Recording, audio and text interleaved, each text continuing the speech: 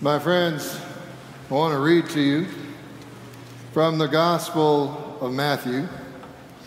And there in the Gospel of Matthew, we see that Jesus is with us.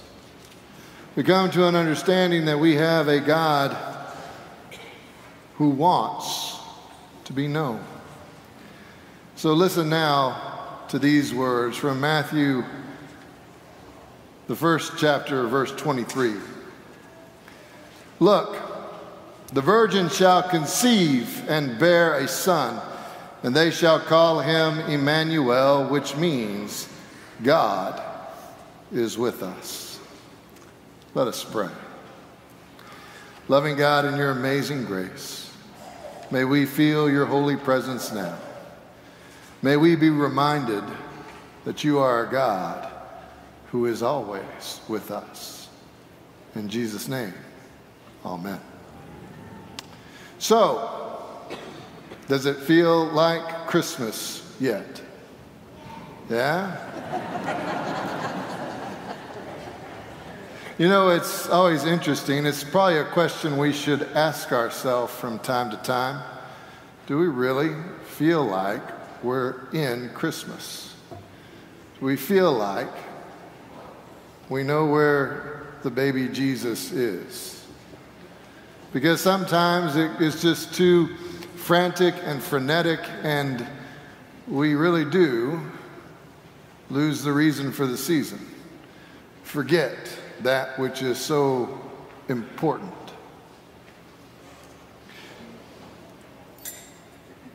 Alicia Bruxroot, she's a mom and a Christian blogger. She actually put this up on her website. It's a very profound story, a sweet story, but one I think we all need to hear.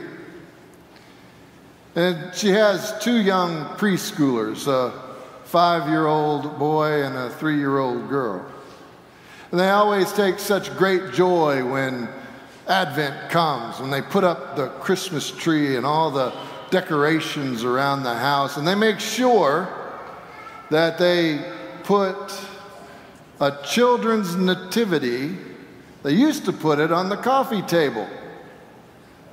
But one of the kids said, well, isn't Jesus one of the greatest gifts? I mean, shouldn't we put him under the tree?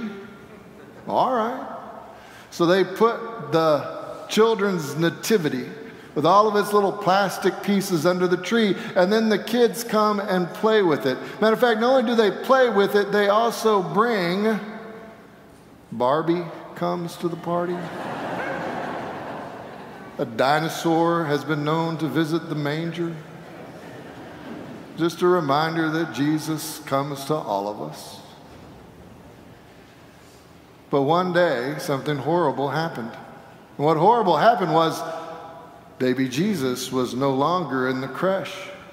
He was missing. He was gone. And the whole family panicked, and they looked everywhere. They looked in the cushions in the living room with the tree. They looked on the table and on the floor and in the bookcases. The kids even cleaned up their room because baby Jesus was known to go on safari to all these other places. They couldn't find him anywhere. And then, just a few days before Christmas, Alicia was in the kitchen preparing some food when she heard the children start to squeal with joy. And they started saying, "Mommy, Mommy, come here. It's a miracle."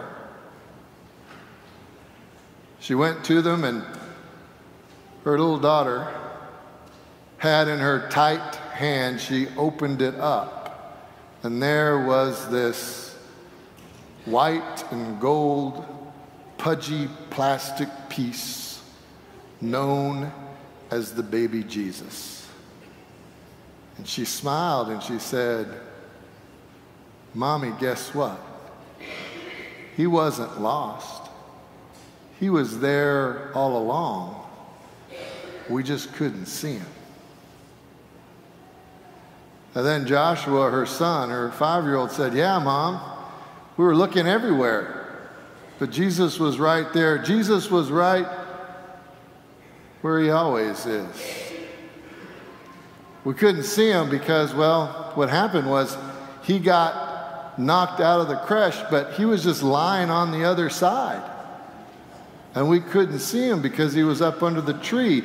And then he kind of got a little sheepish, and he said, "Well, we found him because we were looking at all the gifts, and we were trying to find the ones with our names on it. And I was really looking at that big one there when I happened to look behind the manger, and I saw that Jesus had fallen out." The little girl said, "You know, Mommy, we put Jesus back where he belongs." And then her son smiled and said, "Isn't it interesting, Mom? We couldn't see the baby Jesus until we got down on our knees."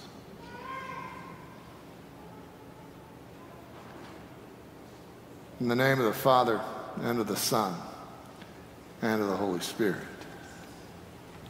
Amen.